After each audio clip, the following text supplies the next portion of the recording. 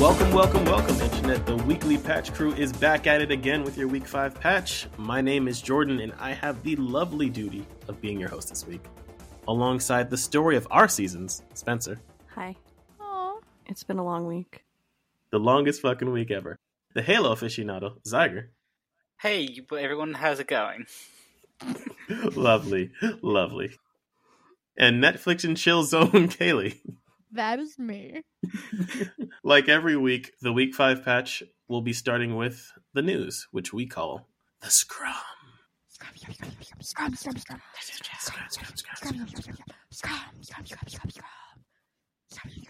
Oh, that actually makes it sound gross, like it's something we're cleaning up. Well, don't make it gross. Now it's gross that you said that. It wasn't gross until then. And speaking of cleaning up, we begin this week with Roblox, the game platform creation system that went public this week and ended its first day valued at $38 billion motherfucking dollars. $38 billion. That's huge. So much money. If you don't know what Roblox is, I said before, a game platform and creation system. Think Dreams, which is a thing you might know because it's gotten a ton more press, but accessible and on platforms that everybody has, and you can sell your own games. With the pandemic causing the US to shut down last March, many young children went to Roblox as a creation and hangout space, resulting in a 40% increase in Roblox user base. That left them having 120 million active monthly users in 2020. That's so many. That's like, fucking huge. If all of those people were the US, that'd be 1 in every 3 Americans. Speaking of US stats, according to the Roblox Corporation, the stats that they took, 2/3 of all US children between ages 9 and 12 use Roblox, and 1/3 of all Americans under age 16 use Roblox and played Roblox last year. That shocked me. But I happen to have a sibling that is 15 years old. So when I saw this information, I did the responsible thing like a journalist, and I texted him, "What the fuck is Roblox?" To which he responded, "You don't know?" Which made me feel pretty great. You boomer. You don't know, Kaylee? Like, all he responded, I was like, "Hey, do you play Roblox?" Because I was trying not to make it obvious. I was like, "Hey, do you play Roblox? I'm cool. I know about Roblox." And he was like, "Yeah, sometimes. Why?" And the funny thing is, Roblox is older than your brother. Like, Yeah, it's Roblox crazy. is our generation. I think that's why he was so surprised. Just to him, it was just some old thing. But I was like, "What the fuck? I don't know. What is it? Tell me." I thought it was Legos until recently. And his definition was, it's a video game. Basically, it has multiple games to play with friends, like murder mystery, hide and seek, prop hunt, etc. And I was like, okay, well, it has a thing called murder mystery. My little brother keeps spelling it mystery, Mistory, like mystery. And I can't, I'm always like, I'm pretty sure you're just bad at spelling, but it's not like is that a pun? It'd be a fun pun. I kind of want to create like a fairy garden, like Valley in the Mist, Sherlock Holmes game and call it a murder mystery. That'd make me really happy.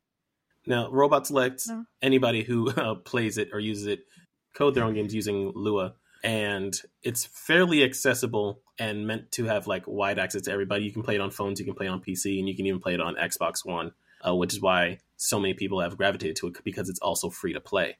The success of Roblox probably comes as a surprise to many people that follow only mainstream games news. But that's partially by design. When Roblox came out, the creators had a lack of interest in press coverage and didn't like the hype cycle, which makes sense because part of why they didn't get much press is because the games industry hype cycle is focused on big AAA things with big money backing them. And at the time, they were just a small company that kind of slowly built its following. It came out in 2006, 2021, so at 15, 17 years. Math is hard over the time that they've been out. And now they've just become juggernauts. This story is impressive. Not only the $38 billion number, but most video game studios, companies in general, don't go public in general. So going public and having that meteoric success immediately, it started at 38 billion. It is much more since then. 2 days later, it was at 47, and I know it's definitely gone higher since then. 38 billion is the market cap of Take-Two Interactive. Dang. And that's a publicly traded company for several years now. Jeez and crackers. So for perspective, they basically launched last week and immediately became as big and powerful as Take-Two Interactive. Little reference point. Nice. That's a good reference point. I like stories like this, but it also makes me feel weird because it's like when indies don't become indie anymore because they're giant mega billion-dollar corporations, and that's what happened here. But in other news, Streets of Rage 4 publisher Dotemu and developer Tribute Games have announced a new 4-player Teenage Mutant Ninja Turtles beat 'em up to be released later this year for PC and consoles, which I'm super excited for. Are we gonna play it? There's 4 of us. I just realized that. Holy shit! I'm Mikey. I got dibs. If they figure out how to do online multiplayer, which no beat 'em up that's recently come out has really figured out well, maybe. No, we're gonna party. COVID's gonna be over soon, dude. You're totes right. It's time to start discussing couch co-op. I got a charcuterie board, and I'm gonna use it. Damn it! You can't do charcuterie for 2. It's been me and Zyger for a year and a half. Look like an asshole putting all these little cheeses and meats on a plate for 2 people. No. You do. You're not wrong. Good cheeses and meats. So this is big because for 2 reasons. Tribute Games is partially known as a studio comprised of former Ubisoft developers that worked on the Scott Pilgrim vs. the World game. It's also big because it's another pattern in beat-em-ups being released that contribute to the revival of the genre. I mean, Teenage Mutant Ninja Turtles is one of those, what I refer to as classic, iconic games of the genre. Streets of Rage, the Simpsons arcade game, Teenage Mutant Ninja Turtles, Turtles in Time. They're all ones that people think about, and 2 of those are licensed that when it comes to that beat-em-up genre. So it coming back in the same kind of 2 years that Streets of Rage come back, in the same year that, what's the game that was a meme that's not a meme anymore? Shaq Fu 2. I was literally thinking the same thing. I wasn't talking about Shaq Fu, but that's a good one. It has frogs. Frog Fractions. Battletoads. Battletoads, thank you. Battletoads. Is Frog Fractions the game? Fraction Frogs, too. Frog Fractions. That is a game, but it's also not a game. It is Frog Fractions, right? Yeah, it's never it's going to Frog come out, Fractions. but it's a great myth. Yes, okay. Just If we don't keep that all in, I'll be so disappointed. Oh, I'm just waiting for the rest of you guys to tell me I got dibs on Mikey right away. Nobody else. I'm Donnie.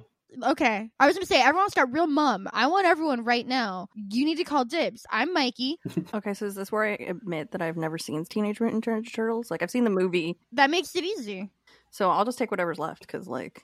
That means you're going to end up being Raphael unless Zyger's Yeah, you're down. Raphael. And Zyga has to be, like, Leo because he's the main protagonist of everything.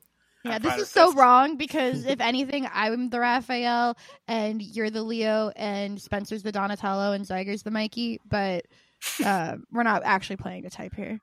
I hate Raphael, but Yeah. it is what it is. I'd like to think I present as the Mikey and internally I'm a Donnie. You think you I like present as the Mikey? Yeah, I was once referred to as a Joy personified, and that's just Mikey. Aww. I've never seen you eat pizza. I have No, pizza no, in my no. fridge right now. Have Right. Are you eating it? The fact that you have pizza in your fridge and it's not already eaten is why you're not a Mikey. Well, Keely, you also Mikey have doesn't pizza in the have fridge. pizza in his fridge. Yeah, and I'm not a Mikey. I said that. I got dibs on playing Mikey because he's the best one. He's the Ringo of the group, and Ringo's the Ah, I best see. Beetle. But that doesn't mean don't- I think I'm a Mikey. I don't like any of that Mikey slander just now. No. I Mikey's need the to move on. best. I need to He's move just on not from the this best. story because this is starting some shit that we ain't ready to start. Paragon lives. The failed Epic Games third-person MOBA will see life again in the form of the new third-person MOBA predecessor from Omega Studios with a $2.2 million raise. That is the most ironic name ever. So I didn't get it until just now. I'm sorry. You can retake this, but it just occurred to me that this game that is an old game reskin is calling itself predecessor. I just exploded. no, let's keep it all in because you know what? Omega Studios is just a demo backwards. That was the point of the name. What? Shut the fuck up. Oh, they are working on levels. Yes, they know exactly what they're doing. And the reason that they know what they're doing is because as they raised $2.2 million to fund its development, they came from the community. When Paragon ended and was closed down, Epic Games made the assets available to everybody. And the Paragon community, like big streamers in the community and a couple of developers, came together and said, we're going to make something with this. So they're already like the community. They're already internet people. They kind of know what they're doing when it comes to naming and branding and saying something cute.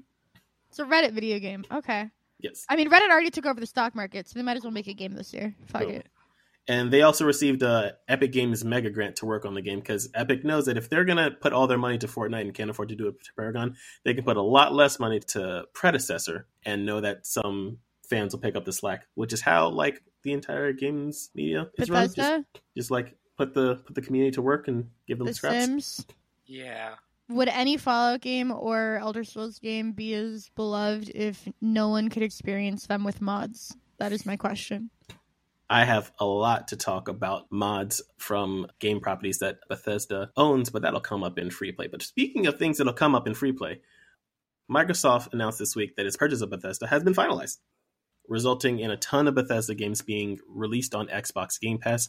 I'll go to the details of that in free play and a little bit of talk about games history. I didn't realize that the deal hadn't been finalized. Like, I thought when it was first announced because it was basically done, and I didn't realize it had been hanging out in limbo for this long, and that's why they hadn't done anything with it yet. That's because of Europe. Fucking Europe.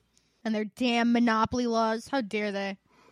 Just destroying everything. How are we supposed to get the Fallout guy in the Marvel movies if it doesn't eventually get bought by Disney? They even think about that? No, they only think about themselves. I wish you called him the Fallout Boy to continue the conversation that we had before we went live. We talked a lot about Fallout Boy, guys. And if you want to hear more about it, ask for it in the comments. Maybe we'll talk about it later. But to rein in a little bit, in a more serious news, former MVP of Overwatch League and professional Valorant player Jay Sinatra has been accused of sexual assault by Cleo Hernandez. In a statement by Alex Francois, the global head of competitive operations for Valorant at Riot Games, Sinatra has been suspended for the remainder of the season, pending an investigation by Riot. If AMC and Chris Hardwick has taught us anything in the last few years, it's that independent investigations by entertainment organizations don't always consult with the people accusing these millionaires with assault. Hopefully Riot's investigation proves to be different. Cleo has actually already mentioned that she has not been contacted by them and has already spoken out, basically saying the same thing. She's like, man, a lot of places have a habit of not talking to the people accusing them, and I would really like to think that Riot is different, so I basically can't wait to hear from them, Yep. Implying that she hasn't heard from them yet. For the record, Dufran was a fucking creep when this was announced and doubled down on the fact that women do this kind of thing for attention and that accusations are not to be trusted. Fuck him.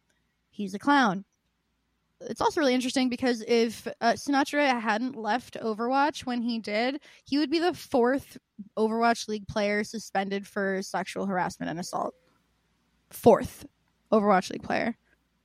Half of that from one team. Looking at you, Boston. But Jesus Christ. Jesus. Cheez-Its. Games are full of people that are bad, but the world's full of people that are bad, but games are full of people that are bad. We don't need to idolize terrible people. Pushing buttons well doesn't make you a good person. Shout out to B-Movie Fan. Shout out to B-Movie Fan. For those that don't know, including our co-host staring at us incredibly blankly right now, Yes. B-Movie Fan is the old tag of Note, formerly of the Dallas Fuel, who is not signed right now and should be, because Note's mom, for those that also don't know, is on Twitter and is very active supporting her son's gaming career on Twitter, and it's the most wholesome thing I've ever fucking seen on my life. It's beautiful. Excelsior. She goes to games. Yeah. It's so cute. I love her. I'm a huge B-Movie fan. Love it. Spencer's actually repping her Valiant jersey right now. She keeps flexing it at me. She's repping Big Hard Valiant. We weren't even planning this, but it's just how it is. As is natural. That is the end of the Scrum this week. Did we say a story that you wanted to hear? Did we say a story that you didn't want to hear? Are we missing anything? Hit us up. Say something. Tweet at us. Do all the things on the social medias. Let us know. Email us. hello@theweeklypatch.com. Boom. There's so many ways to contact us. Yeah. And speaking of contacting for better conditions in life, That one was a stretch. I'm gonna call you out. That one was a stretch. I didn't get that one. well, you know what? I'm the host. But you know what? I don't even Yeah, have that to big host transition this energy. damn thing. I could just say, and now we're talking about this. Boom.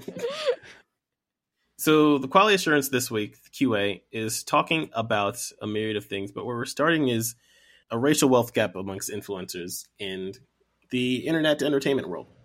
Now, this is not specifically limited to games, but influencer culture is a big part of games, and all the things that affect people outside of games are still affect them inside of games as well. We talked about last week, influencer culture being so fucking insane that it's getting to the level of creating entire careers out of harassing influencers you decide are not quote unquote worthy of being influencers. So yeah, it definitely, influencer culture is a huge part of gaming culture. Influencer culture can make or break games. I mean, Among Us had a revival 2 years after it released because in the post-pandemic world, a bunch of YouTubers, streamers, all these people just decided to pick it up. I didn't start playing Among Us until after the AOC stream. She's an influencer. The biggest influencer. Yeah. But it starts from a Bloomberg article that we will post in the notes entitled "Marketers Are Underpaying Black Influencers While Pushing Black Lives Matter." And TLDR, motherfuckers be racist, y'all. When you look at games, because I want to start with games because it's the reason that we're here today. A big news story that came out, or a big hubbub of thing that was happening last year, was that black influencers, black streamers, black YouTubers were having trouble getting copies of PlayStation 5, Xbox One, and so on and so forth. And the people that were getting them for free are the people that are monumentally successful already. The people that clearly could afford it. And it becomes a cycle of they can afford it because they're the biggest streamers, but they're the biggest streamers because you platform them as such. And you're not platforming the marginalized groups of people. And so that conversation started going and going. And while all the game studios and just all the tech industry and startup industry is pushing this Black Lives Matter rhetoric that implies that they're about the cause. As I read this article and as I looked back on the history of how people talk about race in influencer culture and how even saying Black Lives Matter before last year was just a big no-no because they wanted to be, too apolitical. You can't, if they push Black Lives Matter too much, they'll seem like they're on one side or they're trying to seem like they don't like cops or blah, blah, blah. Fuck cops. But you look at someone like PewDiePie, where if you just YouTube PewDiePie saying the N-word, you'll get compilation videos. And he still gets all the sponsorships. He still gets all the things. He still gets everything he wants. He might get a YouTube TV show canceled. I love that you didn't even have to reference the anti-Semitism, of which you'd also find compilations. Yeah, it's so easy but he still gets support. He still gets deals. He still does work with other influencers the same, as if nothing happens, while black influencers struggle to make money in general. And it was pretty evident when I started talking about the Black History Month retrospective 1 week ago, 2 weeks ago. I think it was 2 weeks, yeah. When I was expressing how I had a friend, Josh Boykin of IntelliGame, who streams weekly to about 20, 30, 50 streamers. And just that one day of push by Twitch gave him a 30,000 plus viewers. And that's the type of things that the white contemporaries are getting on a regular basis. In that same vein, it's not exactly the same, but like one thing that really stood out to me that I was remembering was during last year when the whole Black Lives Matter movement was going on.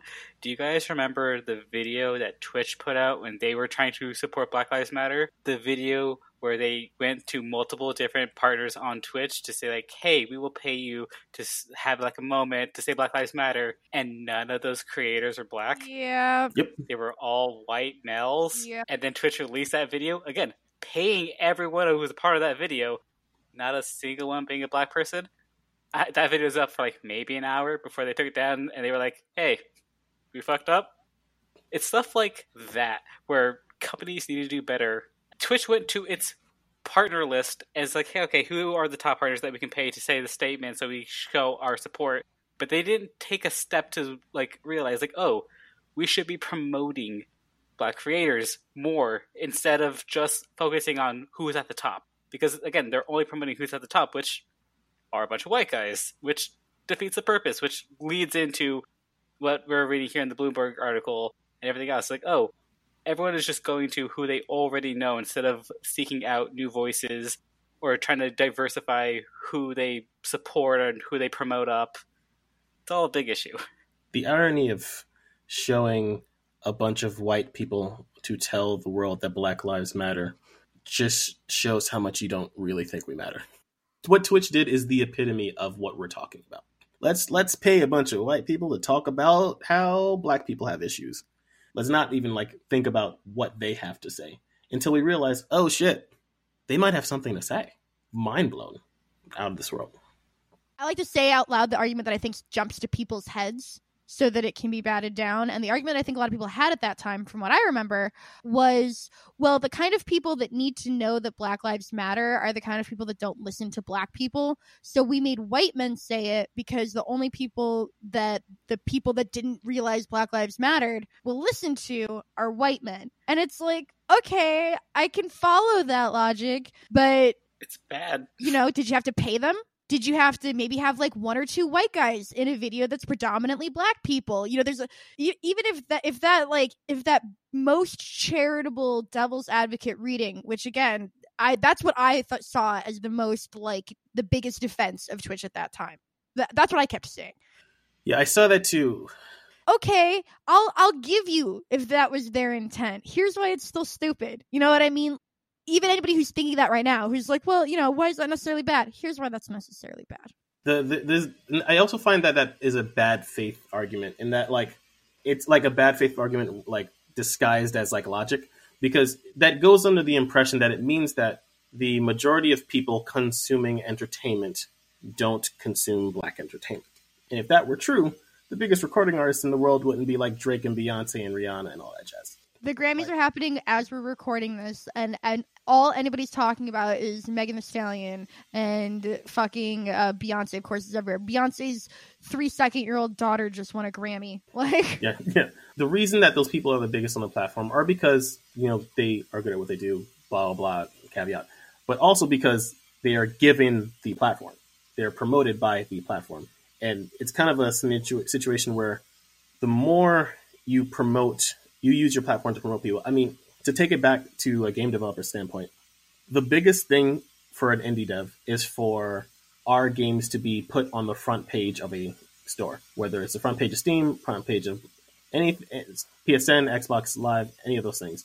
That will change our game from a game that sells 10,000 copies the first week to 100,000 the first week. Can we peek behind the curtain even more with that? I don't know if we're still within the window, but like anybody listening right now who hasn't subscribed or reviewed, like in terms of this podcast getting on the front page of like New Noteworthy and being just like on that front page for people to scroll versus not, is the difference between that and just being one of a million podcasts that you can't find unless you type in the title is 5 subscribers. Like that, the difference between a couple of people hitting subscribe and opening up a show to that many more viewers is honestly that big a deal. It's such a huge platform. Like just being on the front page of a thing, whether it's Twitch, whether it's YouTube, whether it's trending on Twitter, whether it's, new and noteworthy on iTunes, just having things there. Just like, Black History Month, or even back when protests were happening, so brands were like, oh shit, it's hip to be anti-racist, we got to do something. All of the like Afterpay and Klarna, all of them all of a sudden had a category that said Black owned. And it was super easy to just tap one thing and get only Black owned businesses. That could have been a thing forever, but it didn't happen until it was trendy to do. And so like, and that made a huge difference. The people talking about the difference in their businesses before and after, getting that front page stuff, it's massive. And so for Twitch to pretend like they don't have the power to just uplift whoever they want at any given time is charitably described as disingenuous. Yeah, it's like when you have the power to platform someone to actually making them be able to live for like do this for a living, it means that you know that you have the power to choose who is being successful. So when marginalized people, particularly Black people, are not successful on your platform, it is actively your fault. Twitch. Yep. YouTube. And that comes back again to the concept of, Twitch being like, well, we didn't, all we did was not do it. We're just not highlighting Black people. We're not doing something racist. And it goes back to, again, that not doing something is an action. When Jordan just now saying, like, actionably your fault, it's like you are making the action of choosing not to do something. That is a choice and an action that is being made. Even if the action is inaction, that's how you're still culpable. Because yes, you chose to do nothing. That's literally, yes, that is what we're saying. That's the problem.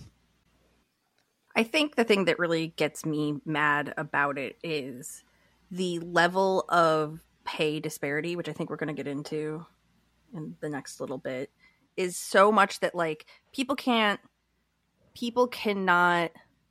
like live off the level of pay that they're getting, Black people specifically can't live off the level of pay they're getting, which means they can't build collectives or like organizations that like we see. Like we have a lot of indie YouTube gaming collectives, right? Like Easy Allies, Kind of Funny, all the Rooster Teeth people, even though Rooster Teeth's pretty big now, but all the Rooster Teeth ones, yeah, there's like a ton of those, right? Like all of those organizations were made because all of the people in those organizations could afford to quit their job or could afford to do influencing in a full-time way that they could then get with other influencers who were working in a full-time way. Like Smosh is one where like those two were two people who came together who then made like a giant YouTube collective that got sold for millions of dollars and then both of them left. But like we will never have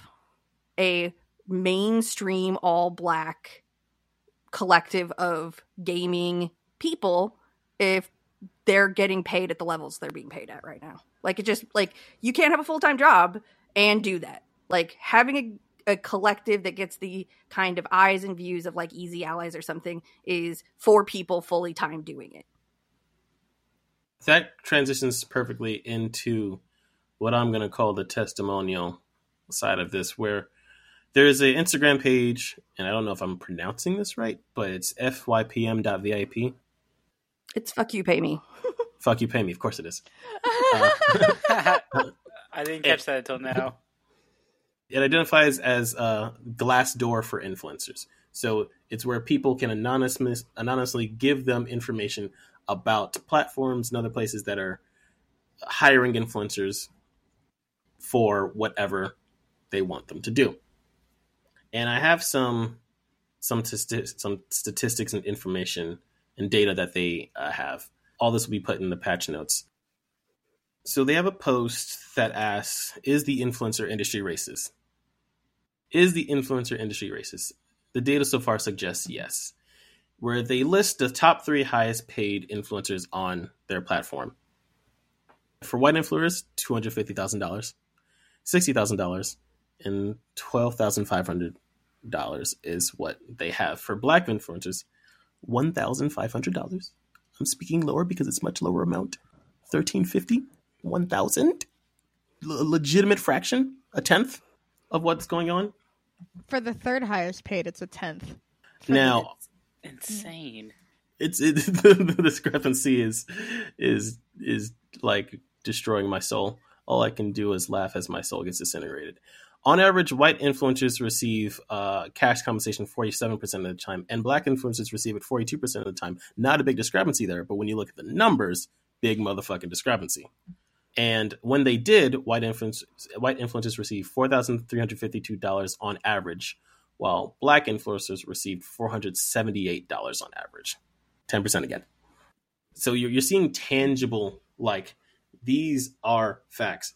These people are making so much less. And it's not just because of the platform sizes. It's also just, they're just being taken advantage. Yeah.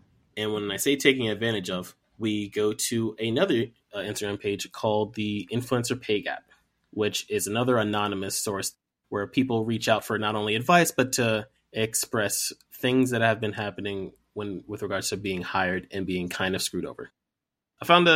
We found an Instagram page called Influencer Pay Gap, which is another source of anonymous information for people that are taken advantage of by people that try to pay them. And I'm going to read one. This is not in games, but the same rules all apply. And I'm going to do a little question and answer kind of bit. You've all seen, everyone in this podcast has seen this post, but I'm going to ask you questions as if you haven't. Oh, okay. Hello. Please keep me anonymous. Okay. I am a Black plus fashion influencer. Following 8K, a brand asked me to shoot professionally once per month with a photographer they hire. All images are kept by them for their website and social media outlets. Outfits I cannot keep. Then they want to provide outfits for content creation for Instagram, TikToks, video previews, photos in the clothing, blogs, etc. Use their hashtags and promo my personal discount to my audience. 3-month contract. How much is that worth? How much is it reasonably asked to be paid for that amount of work? Do you think, as people who have no idea how much, like what that deal is and people that might have some idea, what do you think that much work is worth within a 3-month contract? Let's go around. I'll go last. Yes, Spencer will go last. Okay, Spencer probably is the best, has the most knowledge. Steiger, do you want to go first, or do you want to take a second to think about it? Because I'll just go. I don't give a fuck. I'll go after you. Okay. I was like, I'm not afraid of no ghosts. So I have dabbled in video editing, and I've done photo editing for like weddings and shit. I have never had to do any of this stuff though. But I have a generalist, but like, you know, editing the podcast and editing video, I have an idea of how much, like, they talk about making TikToks, Instagram posts, video reviews, photos in the clothing, blog posts, like, you know, making Instagram and Twitter stuff for this podcast.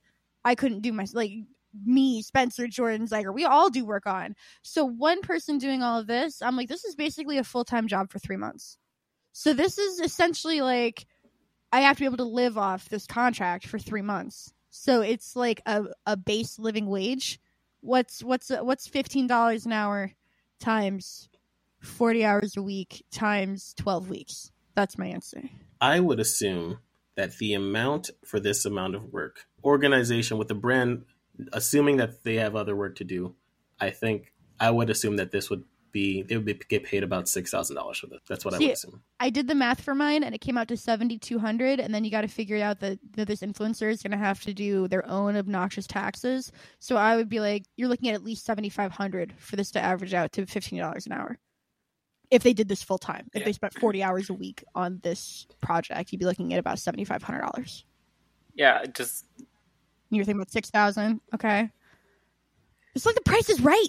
Ooh. Yeah. Just looking at everything that the post has, the fact that the company is going to pay for the photographer, and it's not like, oh, you're also paying for a photographer.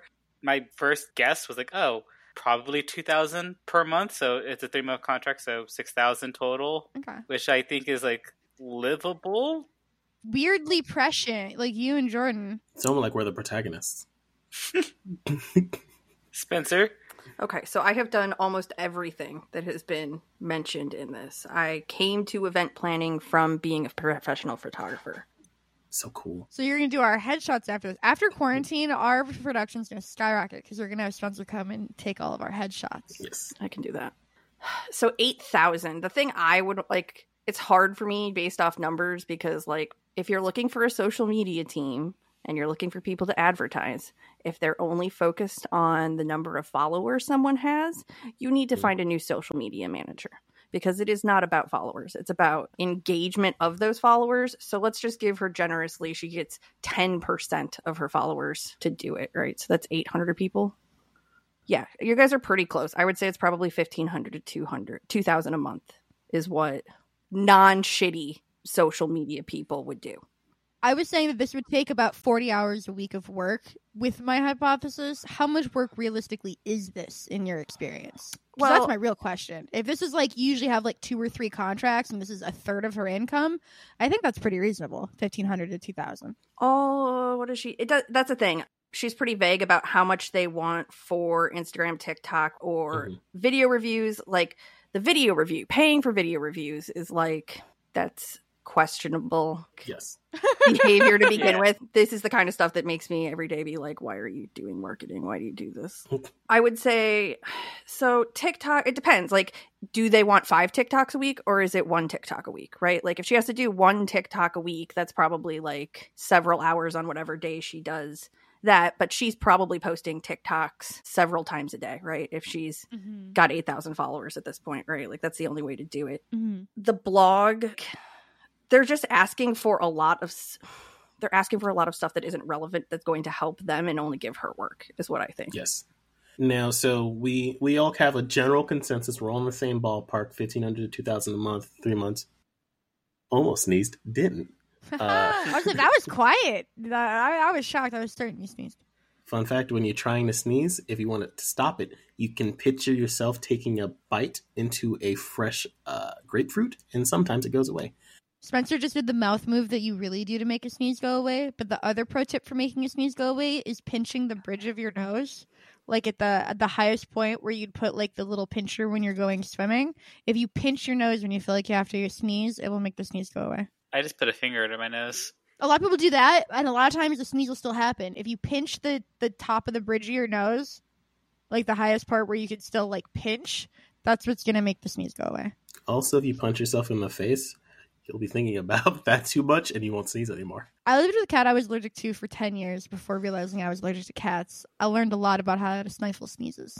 Speaking about a punch in the face, the actual retail price amount of money that this influencer was being offered for their contract was $250. Total. Not a month. Total. We all hypothesized roughly $6,000, $7,500, $1,500 to $2,000 per month, $6,000 for the amount of work for context. And they would have gotten paid $250.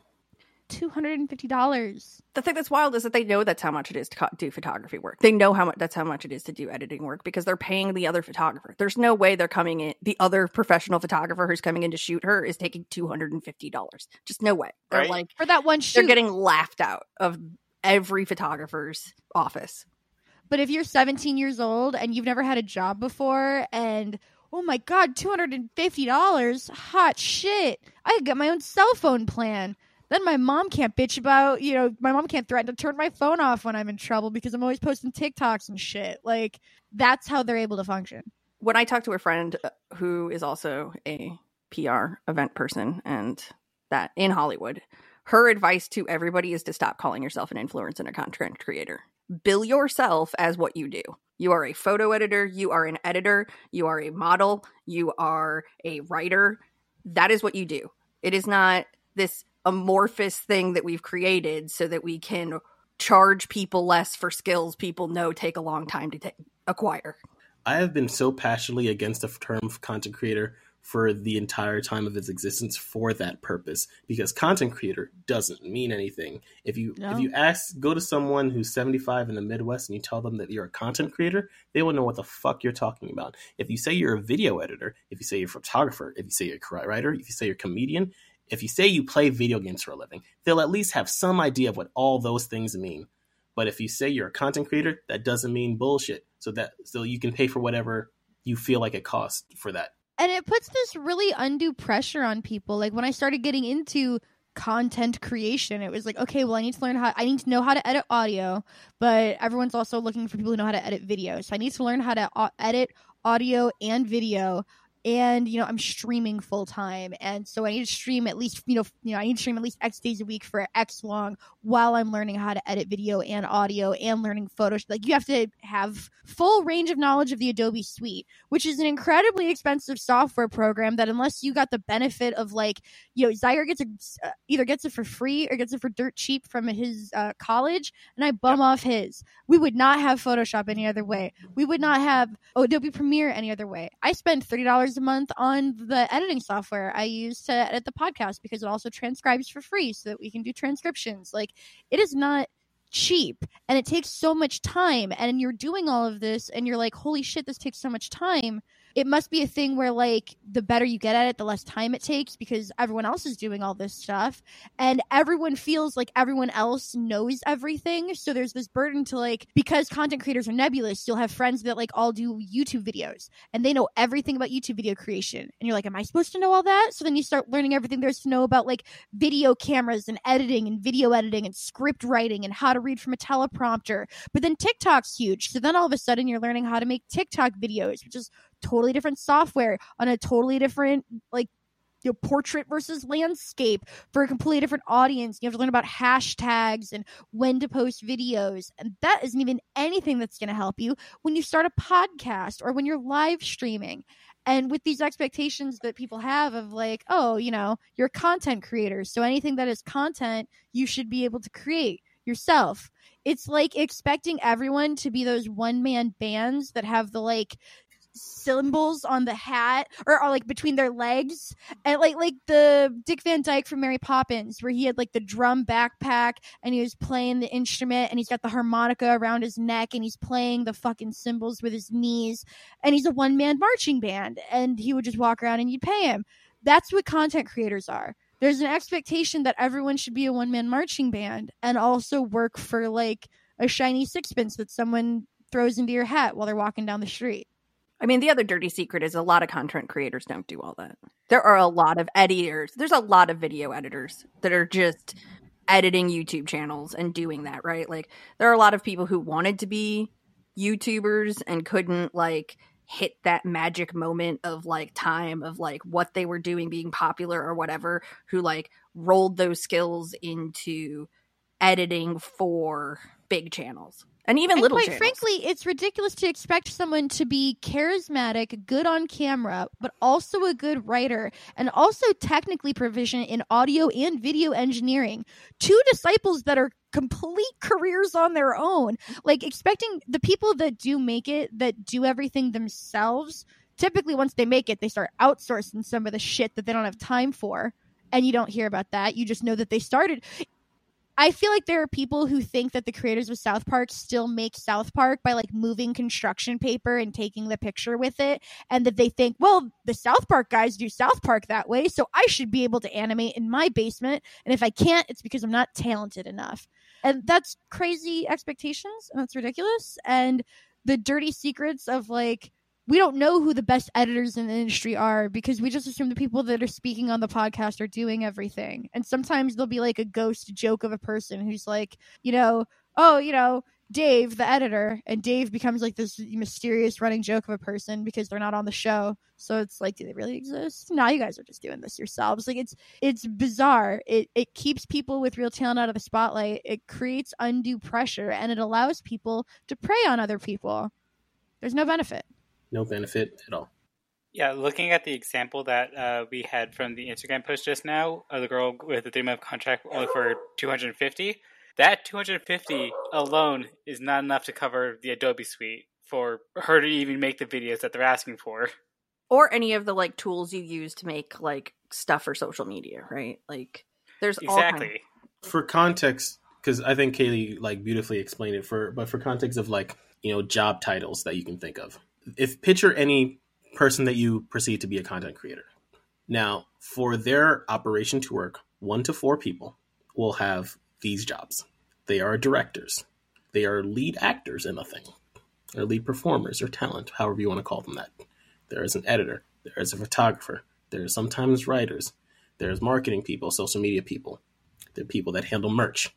All these things come together for this one job title that doesn't express the amount of work that goes into it. Saying that you do content creation does not say all those things to those people that hear it, which is why so many people are taken advantage of. Now, we gave an example of one person being taken advantage of. Now, I'm going to give an example of a more respectable one so that people can see the difference. And there is a follower difference, but that's not what really matters, just like Spencer said before. Hey, thanks for all that you do. Asian American woman, 205,000 TikTok, 27.5 Instagram, 5,000 YouTube. Campaign deal with Microsoft. 4 TikToks, $2,000 each. 5 Instagram feed posts, $400 each. 10 Instagram stories, $250 each. 1 YouTube video, $400 each. Total deliverables, about 12,900 paid over 3 months. Still less than what we said would be respectable for probably this amount of work, but still way more than what that other person was being paid.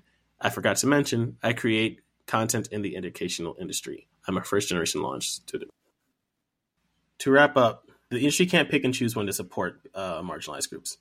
When it's a large movement or a history month or any of those things, they can tout that they support people all they want. But when it comes to getting paid, when it comes to making influencers live off of the work that they do, they can't pretend that it's just business to sell them short and not pay them well. That it's just business to not platform them and platform the other people that have been at the top of the list the entire time. And until the platforms take responsibility for their part in it, there will continue to be an influencer racial wealth gap. Oh, I wanted to make sure we put out there because I forgot. SAG-AFTRA just in their latest rules and like who is eligible to be SAG-AFTRA added influencers to their union. So, can we join the union? I have to look up what the like things are, but I was a SAG-AFTRA. Yeah, I want to see how they define influencer because that's interesting. People who qualify should absolutely do it because I'm gonna get health insurance. Yeah, you'll get awesome health insurance. They define influencer as someone who is a one-stop shop for advertisers. That is a fucked up way to express that, but man, is it true? Yeah. Yeah. That's also very vague. More people should have to admit that that's their job. I mean, I think they do it because they don't want to step on. It's hard. Influencers have always, like, the topic of unionizing influencers has always been, where do they go? Yeah. So one of them had to be like, we're doing it and we're carving it in the most narrow way that makes you think it's us that should have these union members, not other people. Fascinating. So if you're a giant influencer listening to this, join a union.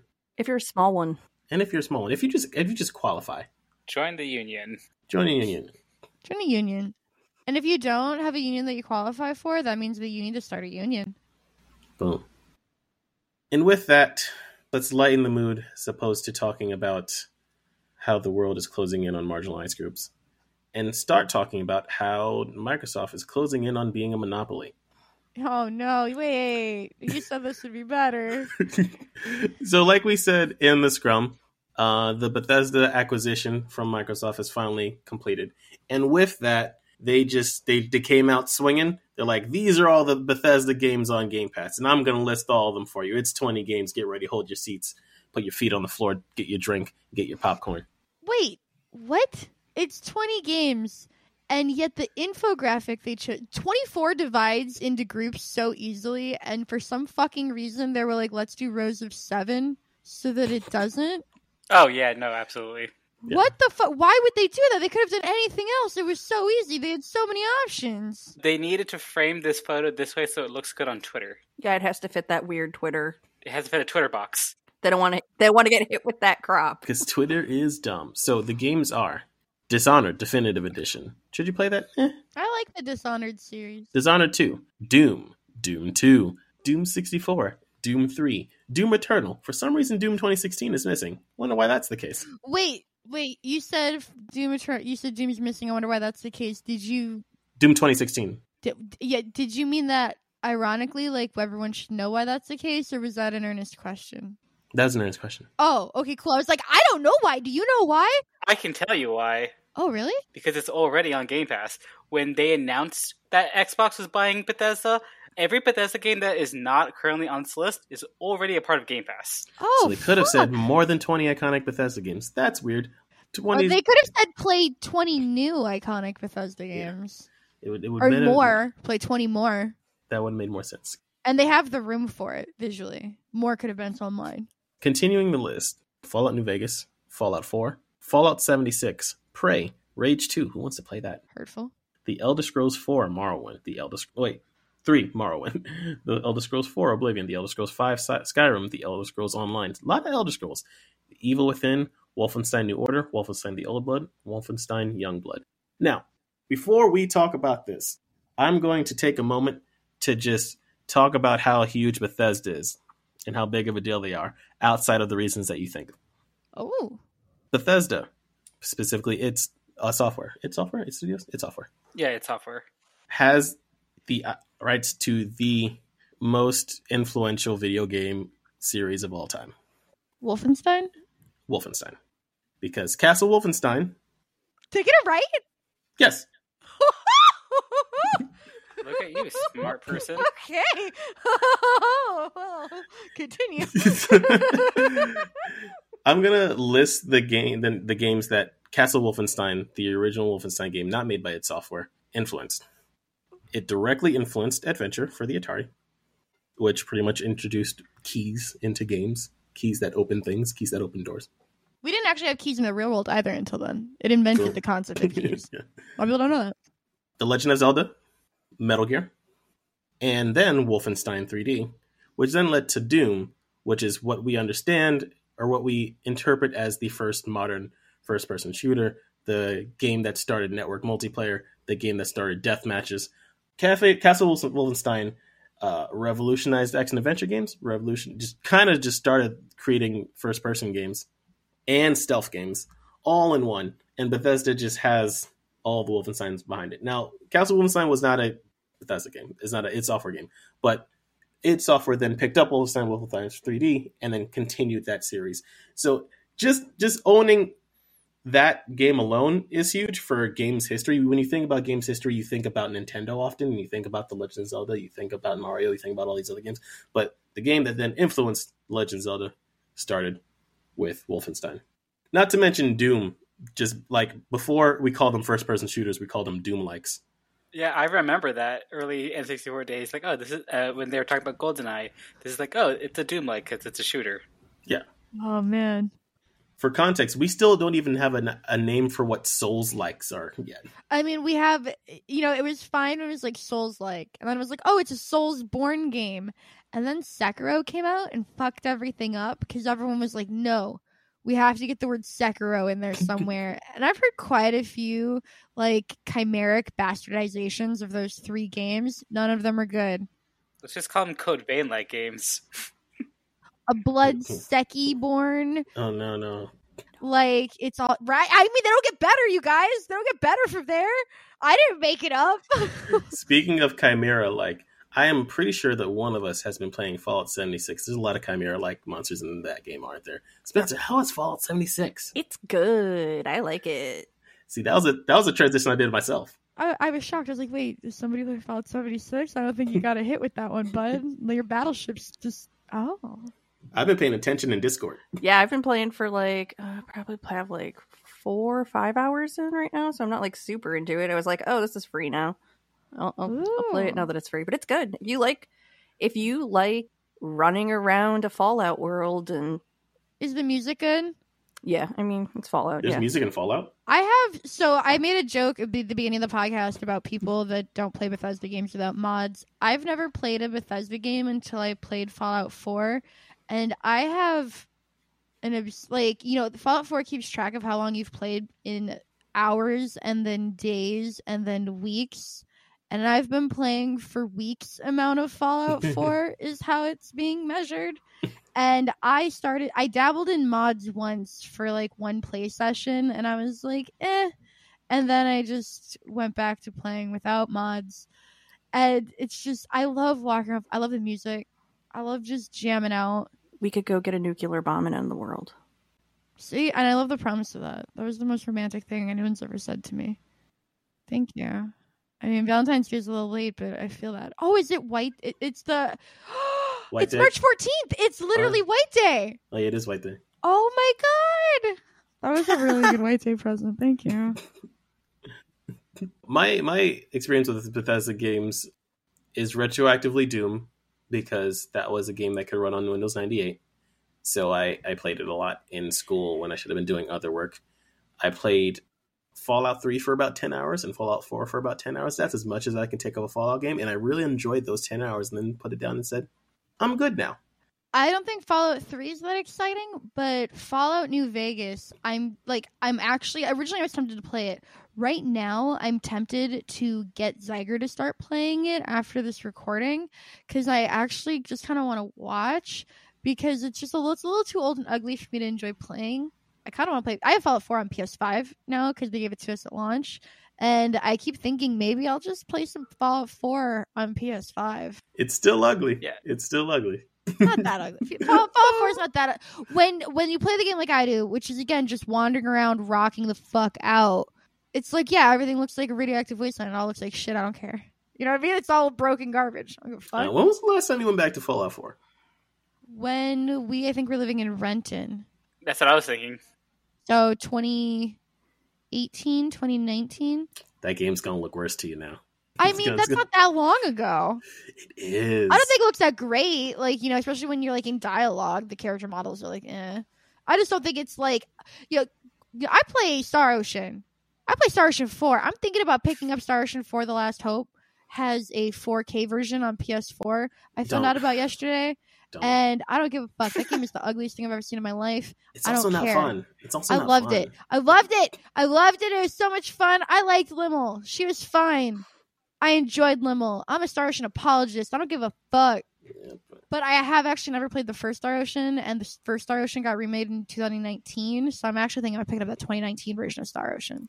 And that's how much we care about Bethesda games. We started talking about Star Ocean. No, I will take any opportunity to talk about Star Ocean. I personally, this does nothing for me. None of these games are my type of game. I don't like aggressive violence. I don't like stealth. I don't like fantasy, and I don't like horror. That's all the video game genres. That's everything in this list. So it's one of those things where I'm just happy that other people are happy. I might pick up Fallout 76 because I miss playing games with people, but otherwise this is gonna do nothing for me. I think it's super cool that you get all the Dooms here. Yeah. Because you even have the bad ones, like Doom 3 and Doom 2 and Doom 64. Damn. What I'm most excited about with this Microsoft Bethesda merger, and I've told Kaylee about this off podcast, but just the fact that knowing all future Bethesda titles will be just coming to Game Pass day one is enough for me. I've played, I think it was Oblivion, and I enjoyed that, so I feel like I like Elder Scrolls. Never played Skyrim, even though I've owned it 3 separate times and haven't opened the game. Jeez. It's real ugly. No, that's an ugly fucking game. You're talking about Fallout 4. You got, like, try to make people go back to play Skyrim? It's a bunch of potatoes. Elder Scrolls 6 I'm tentatively excited for, but I'm more excited for the upcoming Indiana Jones project that they announced, and Ghostwire Tokyo, which I'm fairly confident is PS5 exclusive for the first year, and then it will come to Xbox later. It is PS5 exclusive. You can just get it on PS5. Yeah, but I can get it for free on Xbox if I wait a year. Or you can just buy it on PS5 and then play it again on Xbox. It's going to be the last Bethesda game you're going to be playing on a PS5, so you may want to do that if you can. Like, they made it pretty clear in that they had like a round table. Yeah, they had that announcement when the purchase went through. Where they sat around for like an hour and a half and were like talking about what they plan to do. And the two big things that came out of it was Phil Spencer made no bones about it that the reason Xbox wanted to buy Bethesda was to give Game Pass subscribers exclusives. So he definitively like ended that conversation. I hate the Xbox controller, and the DualSense is like the most comfortable controller on the planet. So I am really sad that I won't be able to play these games on PlayStation, because for me, my preferred playing experience, PC, console, whatever, is PlayStation 5 at this point. I would prefer anything coming out to come to PS5 before anything else, with Switch being my second option, and then depending on the game, PC. Now, I mean, at least you'll be able to use a PS5 controller on PC. And the workaround for Xbox Game Pass is open up Steam and then pick up your open Xbox Game Pass game, and then it'll just read it as an Xbox controller. I mean, the other thing they did, which I think is like a classic Bill Gates era Microsoft move, is it's not exclusive to Xbox and PC. It's exclusive to all platforms that have Xbox Game Pass, which is basically them saying, PlayStation fans scream at Sony until they put Xbox Game Pass on PlayStation. You want to play these games, you can do it. I think he knows it's never going to happen, but I think that's how they want to put the idea out there. Mm-hmm. Also, put it on Switch. It runs on mobile, y'all. Yeah, Xbox Live is currently already on Switch, because if you play Minecraft on Nintendo Switch, you can connect your Xbox Live account and get like Xbox achievements. I've been doing that for years at this point. I mean, I think we see games from Bethesda come to Switch in the same way we saw... Is it the Resident Evil games that came to the cloud in Japan? Oh, yeah. Yeah. Bethesda now has the power of Microsoft Azure behind it, right? Like, which I think is like something that gets overlooked a lot. And that was the second big like news thing that came out of that like roundtable, was Todd Howard flat out said that being acquired by Microsoft means the technical problems that happened with the launch of Fallout 76 are pretty much done for Bethesda. And that's true, because like Microsoft has a huge culture over there of collaborative working between divisions. So like if they can't get something right, but there's somebody over in say Azure that's like, well, we've done like this load testing thing for this, and this is how we got around it. Like you're now getting the like creative side of Bethesda, which is like what people like about it, and like some of the best minds of software and computing and developing, especially in the cloud space, like together. And it's not like the Bethesda ever learned how to make a game for a PlayStation system. Like not having to have a horrible PlayStation launch is going to do wonders for their PR alone. Yeah, Xbox is finally making use of the fact that the main thing that makes Microsoft different from Sony and Nintendo, and that they're a software company, as opposed to Nintendo and Sony, which are hardware companies that sell software sometimes. It's true. That's super true. It's also a matter of scale. I think that's the thing Yes. people forget. Yeah. Like Microsoft, like we think Xbox, and when you're listening to games media, like you listen, it's like Xbox is the underdog. Stop calling the company that's owned by the second largest company in the world the underdog. Right? It's kind of like you can say that Sony and Microsoft are both large companies, but then it's also important to know that Sony's a large company that a lot of times is not profitable except for their video games division, which means that their video games division has to make money, which means that they can't be as risky. Whereas Xbox knows that even if they fuck something up really bad for a second, Red Ring. they can afford it. They'll always be able to. They'll always be able to at least take a hit or two. And they have the culture. Yeah. And they have the culture in Redmond to do that, right? Like even if you look at like Windows, right? Like Windows wasn't a good operating system until Windows 3, and it wasn't really popular until Windows 95, and then they were the operating system. They have a culture over there, very few exceptions I could think of, like Windows Phone and stuff, where they will just keep at it until they are the... They tried Windows Phone again recently. Like, they do keep at Windows Phone, too. Like, that's not an exception. Yeah, it's not a Google problem where they're like, I'm bored with this, I've got to go do something else. Like, they will just keep at it. I can't wait for the headline that says Stadia is officially dead to happen at some point this year, because that's coming, right? Oh, God. Oh, man. Sorry, Stadia. Maybe in, like... Stadia's going to be like the virtual boy of cloud gaming platforms. Like, in 30 years, we'll be like, if Stadia had come out, like, now, it'd probably be fine. Because in 30 years, we'll either all be dead or we'll all have fiber optic. Yeah. We'll all be playing xCloud. xCloud. We'll all be playing xCloud. And we'll be playing Super Smash Bros. 7 on Xbox Game Pass. What if Sony bought Stadia That would... to complete with the xCloud? That'd be a bad idea. I am stumped. Speaking of Predictions! Speaking of buying things, maybe next week Xbox will buy us too and put the weekly patch on Game Pass. Until then, you can find me on Twitter @Versified. Well, I'll be reminding you to play We Should Talk on PC and consoles. Buy We Should Talk. It's a game I made. Spencer, where can people find you? You can find me at Miss Nintendeek64 all over the internet. That's Twitch, Twitter, YouTube, TikTok. I'm streaming World Ends Club on Wednesday on YouTube for the first time. So come do that with me on YouTube. Would that be today when this episode comes out? I'll be there. What time is that? 2 p.m. That would be the day this episode comes out. All right, cool. So if you're listening to this on Wednesday, check out YouTube. Or go watch the VOD. It's on YouTube. It'll be there forever. Oh, that's true. It's on YouTube. Fuck, that'll be cool. And because it's on YouTube, you can watch and listen to this at the same time. Do both. Give us both the impressions. Zyger, where can people see your infinite wisdom? You can find me on any platform at Zyger1337. Zyger is spelled with an X, like Xenomorph. You can't... Stop saying xenomorph. It sounds like a Z.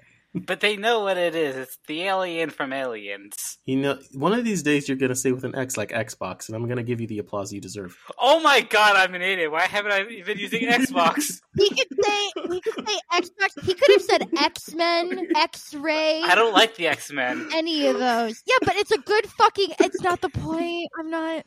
Oh, boy. I tried for weeks, dude. You saw me give up. Yo, X words are hard. Are they? You're wearing... Oh, he's wearing an Achievement Hunter hoodie right now. I thought he was right. It's green. I was like, are you wearing an Xbox hoodie as we're recording this? He basically is. It's Achievement Hunter. We just spent like 25 minutes talking about Xbox Game Pass. Anyway, and last but certainly not least, Kaylee, where can I find all your spicy takes? Quirk of Art is me. You can do Quirk of Art on Twitch. We've got some exciting stuff coming up. Next week is St. Patrick's Day. When this episode comes out, it's St. Patrick's Day. I've got some real good surprises in store for my stream on St. Patrick's Day. So if you're listening to this and it's before like 9 p.m. Pacific time, come on over because it's gonna be worth it. I'm not even. I don't want to spoil it. Yes, I know some of these plans, and I will say they have traumatized me. So watch them. Oh, damn. It's really good. I'm super stoked. And then Thursday, we're going to be watching the Snyder Cut in my Discord. So the Quirk of Art Discord, I'll link in the show notes. But we'll be watching the Snyder Cut because I have HBO Max. I know it's going to be good. I am a DC Cinematic Universe apologist, and I just know that this one's going to be good. It's going to be great. I know that it'll be probably the best Zack Snyder movie, which doesn't say much. Doesn't say much wrong. It's going to be the fastest 4 hours. I'm going to make a drinking game, and we are all going to get shit-faced, though. It's going to be really good. This is going to do it for the Week 5 patch rollout. Subscribe to future patches on Apple Podcasts. I'm going to say that over, because I don't like how I said Apple. Good. Take Next back your disapproving sigh, too, while you're at it, since you're doing another take. You could sound less exasperated at me. You just sighed even harder. I said, don't try to do a deeper sigh. This is going to do it for the Week 5 patch rollout. Subscribe to future patches on Apple Podcasts, Spotify, or wherever you get your podcasts.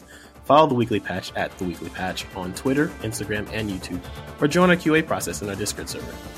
Comments, questions, or bug reports, send them to hello@theweeklypatch.com. Links to all these and more in the episode patch notes below.